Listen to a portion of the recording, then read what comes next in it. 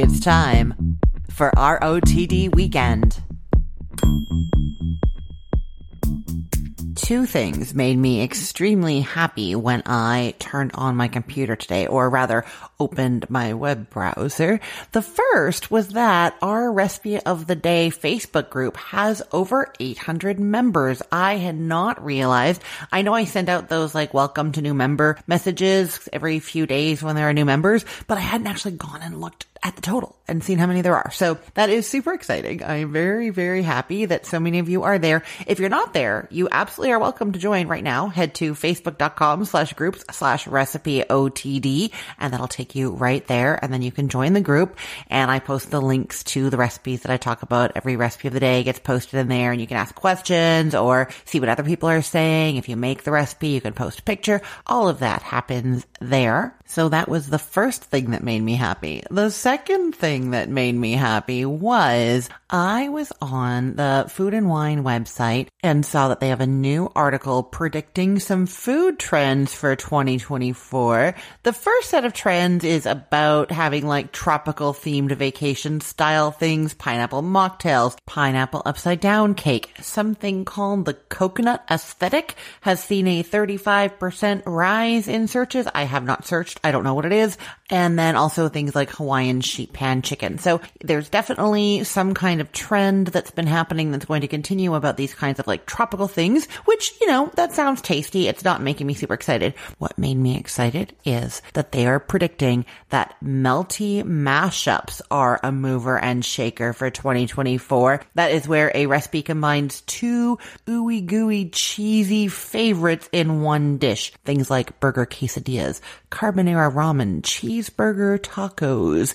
And you know me. My actual company name is More Cheese Please Productions, LLC, and it is because I love cheese so much. So the idea of taking two of my favorite melty cheesy foods and smooshing them together has me extremely excited. And so I think we're going to do a mashup of our own right now. And I don't mean coming up with a mashup dish. I mean, we're going to mash up the two things that made me excited this morning. The discovery that the Facebook group is growing and the discovery that melty mashups are a thing. And we're going to mash those up together. And I am posting in the Facebook group right now asking for your best melty mashup ideas, and I'm going to choose one of them and make it. So here's what you do. Head over to the Recipe of the Day Facebook group. If you are listening to this on December 16th or the couple of days after that, that's when it's going live. Go in there, look for my post about the melty mashups, and tell me your idea, and then I'm going to choose one and make it. I am so excited to do a mashup of the mashup. You know what I mean? I am also very, very excited about today's guest. We have somebody who's been on this show before that I adore. Today, I am talking with Emillie Parrish. Last time she was a guest on our show, she was talking about fermenting because she has a wonderful website called fermentingforfoodies.com, and she also has an award-winning cookbook. It's won awards. It's been shortlisted for awards. That is Fermenting Made Simple. So we chatted about that, but it turns out that Emillie has another website, berriesandbarnacles.com, and she's also a columnist in a couple of parenting magazines, and a lot of the focus of that is about food literacy and trying to get kids cooking, get us as parents to bring the kids into the kitchen, grandparents, aunts and uncles, friends of the family, anybody, bring kids cooking. And so she is on today talking about food literacy and helping me get my kids into the kitchen. And she is sharing a very special surprise recipe of the day with us. I cannot wait for you to hear about this. Let's listen.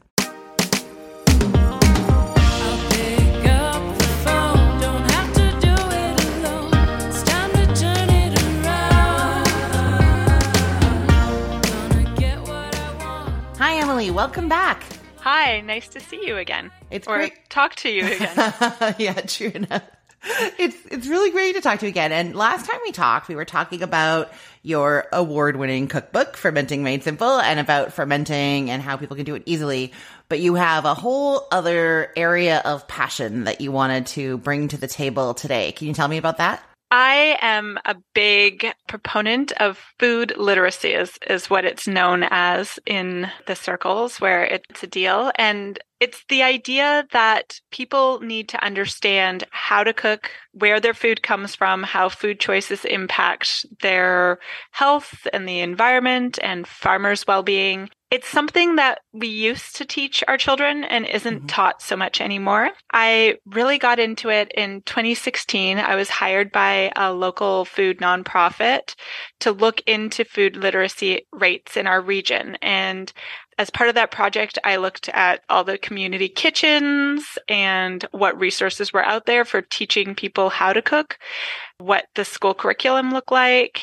I worked in food banks because often food bank users have poor food literacy, in part because they don't necessarily live somewhere where they have a good kitchen and have the necessary tools. But the food bank gets things like beets donated. But if you don't have the ability to cook those, what can you do? So we ran some programs in the food bank to help people convert the produce that was coming from farms. The nonprofit I worked for did sort of a picking project. So farms often sell 50,000 heads of lettuce, but they'll grow more. And so many times those are just left to rot in the field. This nonprofit has volunteer pickers go out, pick it so that it can go to the food bank. Often it's not the lettuce that they're getting, it's the beets and more difficult to process foods. So I was hired as part of that. And that's really what kickstarted my interest in food literacy. I was surprised by just generally how poor young adults are at knowing how to have basic knife skills or cook a soup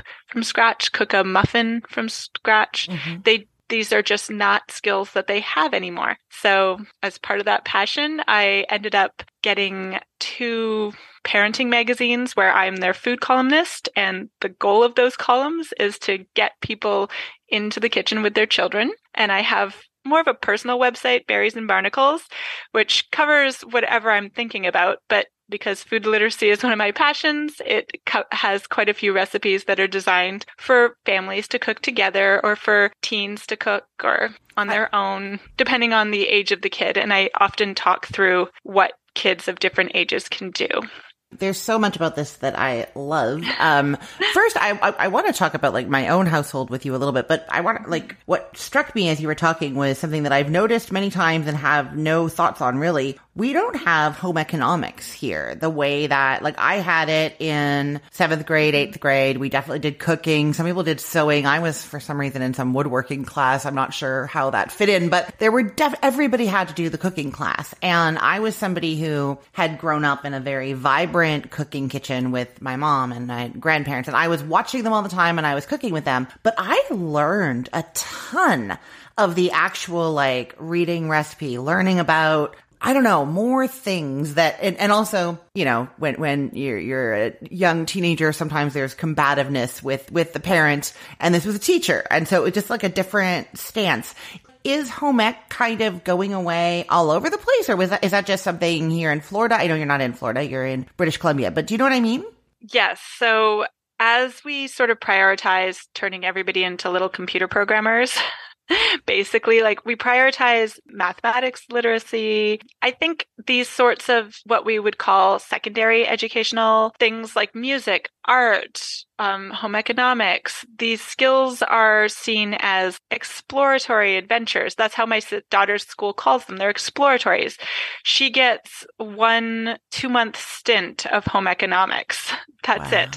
Or like cooking her entire middle school career. And they've made nachos and they brewed tea.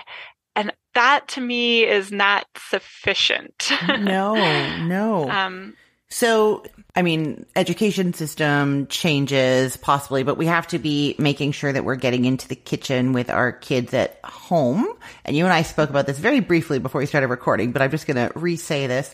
I don't cook with my kids very much. We bake together a little bit, but I feel like I'm a single parent I have them every second week, but I'm a single parent when they're here. It's a really hectic work day. And then I pick them up. We do extracurriculars. We're going. I'm helping with homework.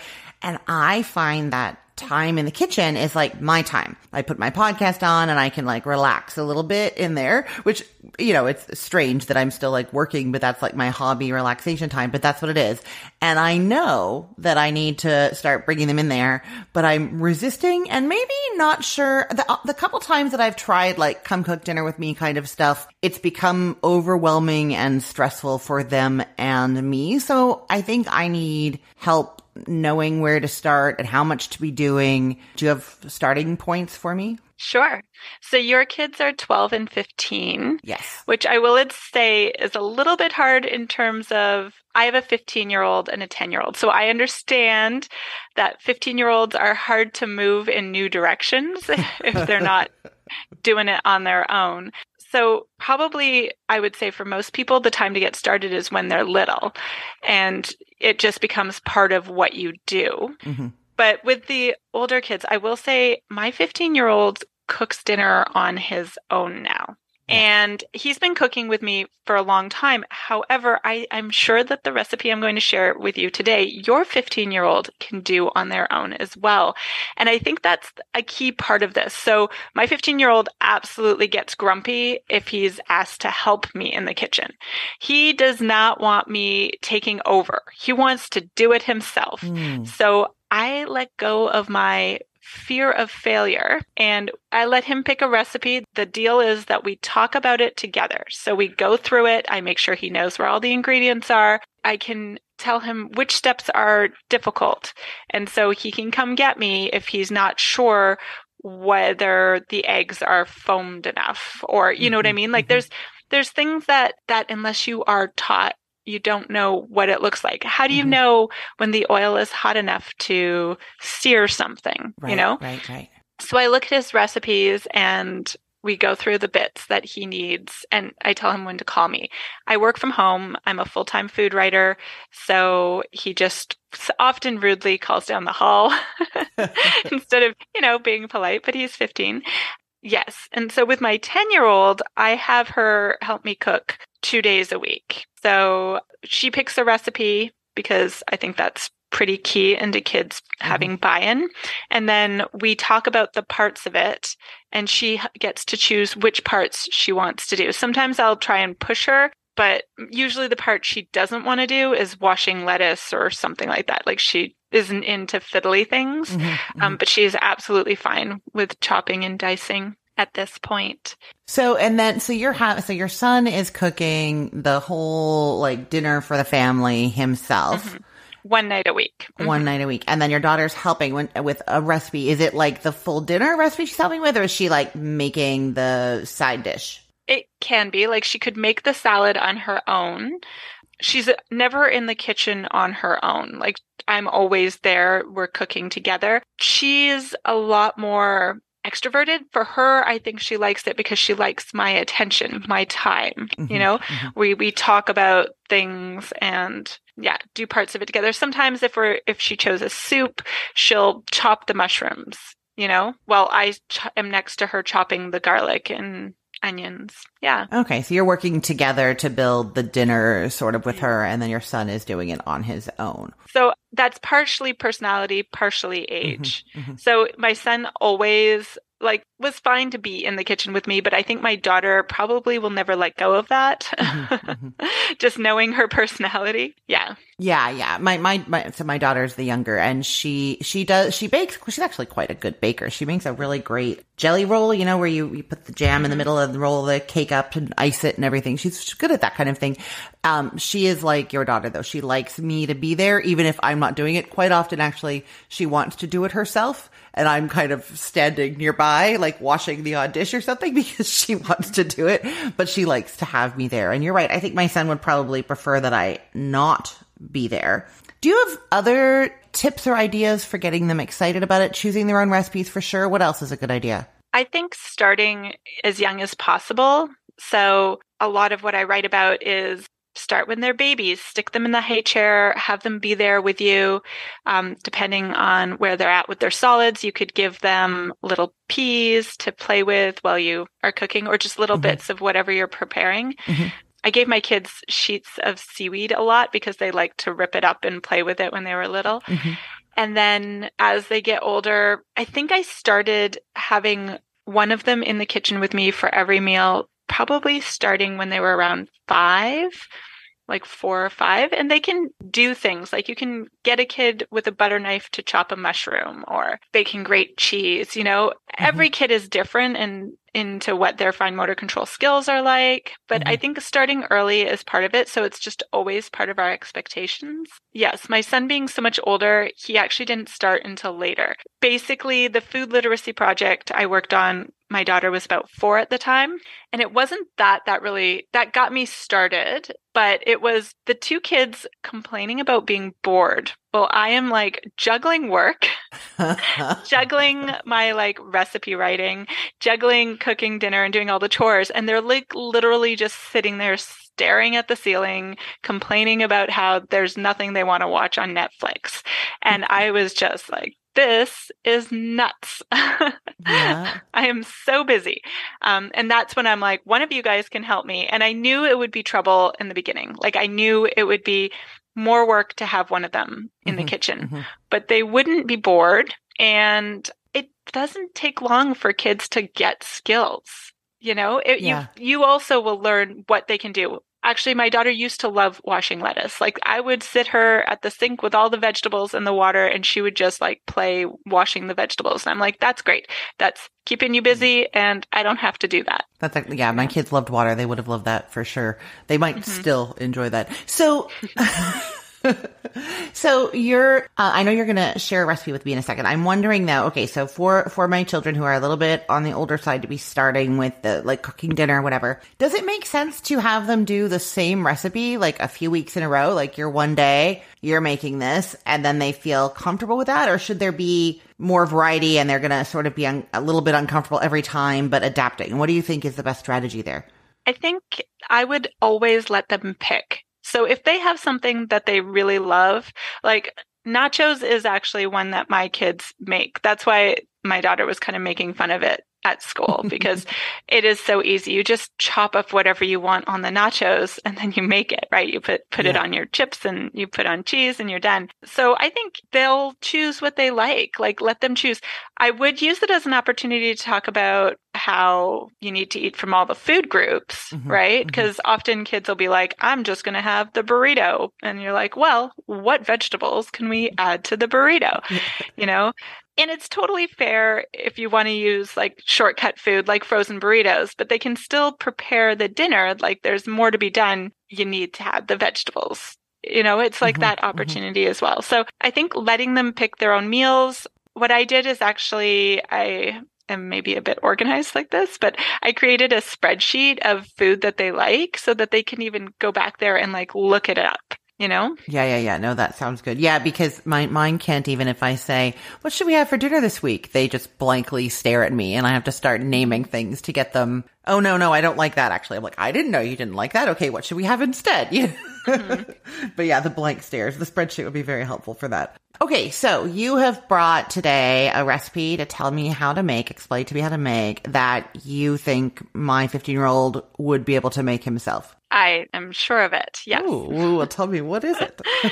Okay. So this is a recipe that my family made in the 80s. Oh. So part of my interest in cooking is that pretty much everybody in my family has food allergies and they're all different, which is fun, she said with tons of sarcasm. Yeah. And that those food allergies extend to my sister and my mom and just everyone. When I went to the allergist with my son the first time, I was like going through the list of all the things we were allergic to. And the allergist stopped me and said, you know what?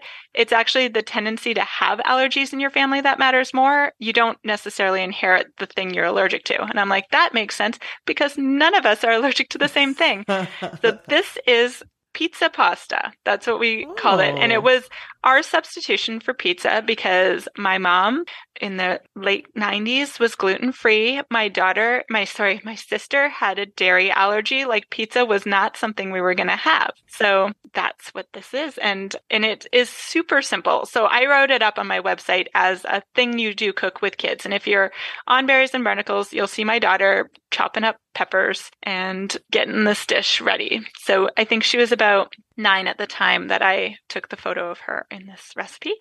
So basically, you need to boil up a box of pasta, which may be the biggest challenge for your older kid if they've never cooked pasta. So that would be the thing I'd talk to them about. Like, what does pasta look like when it's done? My 15-year-old just reads the box and puts the timer on, and that is perfectly fine. Like, I get that the fiddliness of like, is it al dente, might not be for them. Fair, and then you take a basic tomato sauce, which it's totally fine to use canned tomato sauce or jarred tomato sauce for this.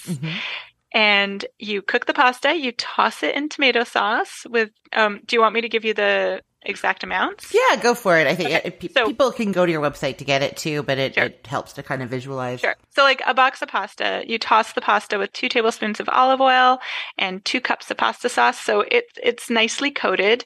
And then you decorate it with your favorite pizza toppings. And this is where the kids get to practice their knife skills. So it can be, my son loves olives. We like pepperoni. I am like, which vegetables? We're going to add some vegetables. So it's always got some peppers or mushrooms or something. And then you can sprinkle on some salt, give it a taste because you want to make sure it's salty enough. It probably will be, given that pasta sauce will have some salt and often pizza toppings are a bit salty. But if you need to, you can sprinkle on a little salt. And so that's teaching them about how to tell if it's salty enough. And then you coat the thing with grated cheese and you pop it in the oven and bake it for 5 to 7 minutes until the cheese is nicely melted. And it's like a pasta casserole. Okay. It sounds amazing. So is this the pasta, you've tossed it with tomato sauce and then you're putting it on like a baking sheet or in a casserole dish? In a casserole. Yes. Like a 9 by 13 kind of casserole dish? Exactly. Oh, okay. I used an 8 by 10. Okay. Yep. So it's in there. And so it's fairly thick of pasta and sauce before the toppings and cheese go on top. Yeah. Yes. Oh, I like it. That they're not having to actually cook a pasta sauce. They're just mixing the noodles with the sauce. The sauce is cold, like room temperature from the can. Yep. I mean, the pasta will be warm, and then it is baking for like 5 minutes. Yeah. No, it totally will heat through in that time, and then your toppings are all raw, but they're getting like the way that peppers get from being in the oven on a pizza. I love this idea. I think I've done a like pizza pasta and a pizza soup kind of thing before, but it's all like still making the whole sauce in the skillet and browning things and all of that. Do you know what I mean? So this is much, much simpler and probably looks a little bit like pizza. Yeah. You can make it look like pizza. Actually, when you said the 9 by 13, I was like, if you used a 9 by 13, it would be a lot more pizza-like because the pasta would be thinner and in the pan. Yeah. Yeah, no, I love this idea. Thank you so much, Emily. Yeah, no worries. And I am going to I'm not really a big like New Year's resolution kind of person. I feel like that's the surest way to make me not do something. But what's been happening on this podcast actually has been it's become like my accountability partner. It seems that if I say something out loud on this show, I'm more likely to do it. So maybe I should say that I'm going to have my son make this and we're going to start cooking a little bit more, I think. Yeah. So I have a few other recipes that we use a lot. Pureed soups are really good for teens because they don't like the fiddly dicing that's required with other soups. But with a pureed soup, you can not be too great at your dicing. You just puree it at the end. Everything goes in the pot. So those are really good. Sheet pan dinners are really teen friendly. Oh, yeah. No, that's a great idea. Anything that doesn't require you to stand near the stove for an extended period of time.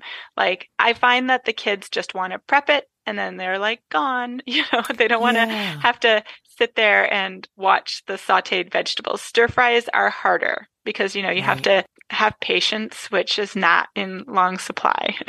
No, that makes sense. And I actually, that it's an interesting way to think about it. There are days when I'm pressed for time, when I find myself more standing at the stove because you can cook quickly at the stove, right? And get dinner quick. But if I'm like, it's been a long, stressful day and I just want like that set it and forget it kind of thing, put it on a pan, put it in the oven, and then that frees up your energy for other things. They're probably going to like those kinds of things. So if I think about the things that I like to make when I'm like stressed out, have time, but don't want to be in the kitchen, that's going to be the things that they're going to want to make, right? Exactly. Yeah. Mainly because, it sounds like you're daughter who likes to make the jelly rolls, which has multiple steps. Oh, yeah. I mean, maybe she likes to make them because she likes to eat them. But if it was a meal she enjoyed eating, she may be more into it. I just find my 15-year-old cooks because he has to, not because he's got a passion for it. Right. You know what I mean? Yeah. So fast in and out is his way to be. Yeah, no, that sounds great. I'm definitely, I've been wanting to do this for a long time and resisting for a variety of, I don't want to give up my time, but I think you're probably right that if I let them do it a little bit, they're going to get very good at it very quickly. And then it will actually be even more relaxing to my life. Not that this is for me, but you know what I mean? Exactly. Yeah. Yeah. And then they'll have the skills. I don't know what your 20s were like. It sounds like you had a lot of good cooking background, but I didn't really. My parents both worked full time. And my mom had me do some cooking, but I really didn't. So I lived off of the instant noodle packages for a really long time. I don't think I learned to cook until I had kids and was like, okay. I think, this is like a whole other conversation. I did have a lot of cooking experience, but it was very guided, hey, when you get home, can you do that? Or working in their restaurants, I don't know. I was cooking a lot. When I actually went and lived on my own, I found it actually, there was a steep learning curve. I followed a lot of recipes. I didn't know how to, maybe it was plan the meals, grocery shop for them, fit them in properly. There was a lot that took a long time. But I think more I did have the skills. I just didn't know how to use them. And so I need to make sure they at least have the skills so they're at my starting point and not, well, you got there eventually, but that will be a huge help to them, right? Yeah, exactly. Well, Emillie, this has been so great. And I do really appreciate that it is going to make me do a thing that I've been wanting to do for a while and have been avoiding. So that's really helpful. Thank you so much. Can you let people know where they can find you online if they want to learn more, see what you're up to, learn more about cooking for their children and having their children cook with them? Where should they go? Sure. I have a personal blog, berriesandbarnacles.com, which covers kind of whatever I feel like posting about in my West Coast lifestyle. So it does have a whole food component, but it also talks about our cottage that we're building and gardening and whatever we're up to. It's not here's our dinner. It's still, information, but it's just sort of whatever I'm passionate about. And I have Fermenting for Foodies, which has a bunch of healthy recipes. It does no sugar baking, which is a big thing right now where we are because our sugar refinery the workers are on strike. So there's no sugar in the stores. So I'm yay, try making it with bananas instead. So it has that. It has sort of gut healthy recipes that are higher in fiber or, made to feed your microbiome. And it has fermentation, of course. And then, as you mentioned, I have a cookbook called Fermenting Made Simple, which won and was shortlisted for a few awards. So that's been really fun as well. And that, again, is kind of from my food literacy standpoint, because I think, as I probably mentioned the last time we chatted, fermenting has this sort of, it seems super complicated, but it's in fact probably easier than making pizza pasta, Yeah. So simple. And I really feel like anybody can do it. You don't have to be a hardcore experimental cook to ferment. That is all wonderful. I will make sure that all these links are in the show notes for everyone, as well as the link to the pizza pasta recipe. Thank you so much, Emillie. Thank you.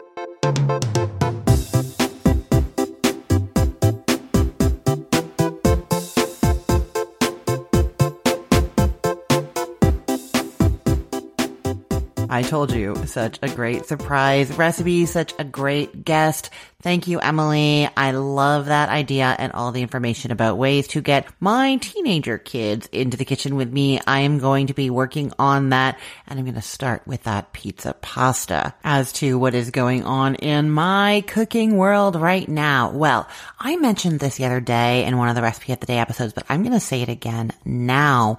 This is a time of year when a lot of podcasters take a little break. Well-deserved, absolutely. I get it. But that means that if you are a podcast addict like me, your podcast feed really dwindles down to almost nothing, and there is nothing good to listen to. I am not doing that to you. I'm coming to you every single day, twice on Saturdays, with an episode of Recipe of the Day. So you will have plenty of things to listen to while you're cooking and wrapping presents and doing all that good stuff. And super excitingly, I have a very special guest next week on the weekend edition of Recipe of the Day. I am talking to celebrity chef Joel Gamron from Homemade Live, the PBS show. He is heating up the airwaves. It is an exciting conversation. You have got to come listen. That's on December 23rd on the weekend edition of Recipe of the Day. And he is bringing us a surprise recipe of the day. And if I know Joel, I know it's going to be amazing. So definitely plan to listen to that and know that I'm going to be here all through this season. And so if you have friends, family, neighbors, anybody who listens to podcasts normally, who you know might be going through the little bit of podcast withdrawal that can happen this time of year, let them know that my show is going strong so that they will tune in. Now, as to what is going on in my kitchen and on my websites, the kitchen has died down. I'm not taking a podcasting break, but Jennifer and I have taken a break from our cooking days just because there's so much other cooking going on and things are pretty crazy. So we're not cooking anything new, but that doesn't mean that there isn't stuff going on. This week, the egg gravy recipe is going live on Cook the Story. This is that Southern egg gravy. I know I told you about it when I posted the bacon gravy recipe on TikTok that went viral. That one's at 1.5 million views right now, by the way. But I posted that and a whole bunch of people in the comments were like, what about egg gravy? And I was like, egg gravy? What is egg gravy? So some research had to happen and I found out a lot about it. And there's actually 2 different ways to make it. And I have made them both. And I will probably be telling you about that on this show soon. Ah, yes, I just looked. It's coming up on Friday, but you can also go and see the recipe as of December 18th. It's going to be on cookthestory.com. So definitely go check that out. And then I know I'm not really doing like holiday stuff on the sites right now. We kind of did a lot of our holiday recipe leading up to the holiday season. And now it is all there and ready for you. I will link to our Christmas recipe category on Cook the Story. So you can go and find that. There is all kinds of roast, gravies, appetizers, side dishes, everything that you need for a wonderful holiday dinner is there for sure. But that is not what is new going on. Like I said, the egg gravy is what's going up. Oh, if you're having people over and staying with you and you need a breakfast idea, that is going to work beautifully there. You're not going to believe it. It is so freaking delicious. Okay. And then also on the Cookful this week, like I said, not holiday inspired, but a fajita marinade recipe is going up on the Cookful.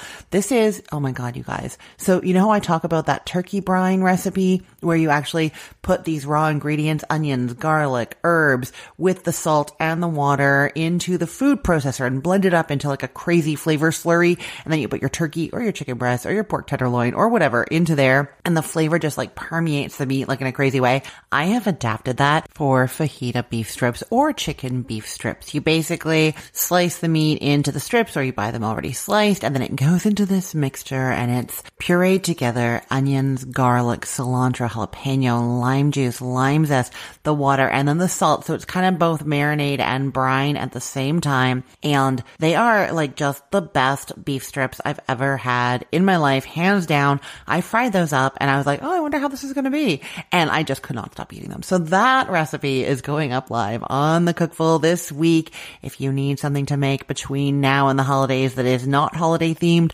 I highly recommend that one. So that is what is new on the site and what's coming up on the show. I already told you about Chef Joel coming up next Saturday. And then on the daily episodes every morning, I'm bringing you another delicious recipe to inspire you, help you make those decisions. What should I make today? What should I do for that potluck? All of that is being chosen for you. All you need to do is tune in and listen. I'm going to be telling you how to make homemade breakfast sausage patties.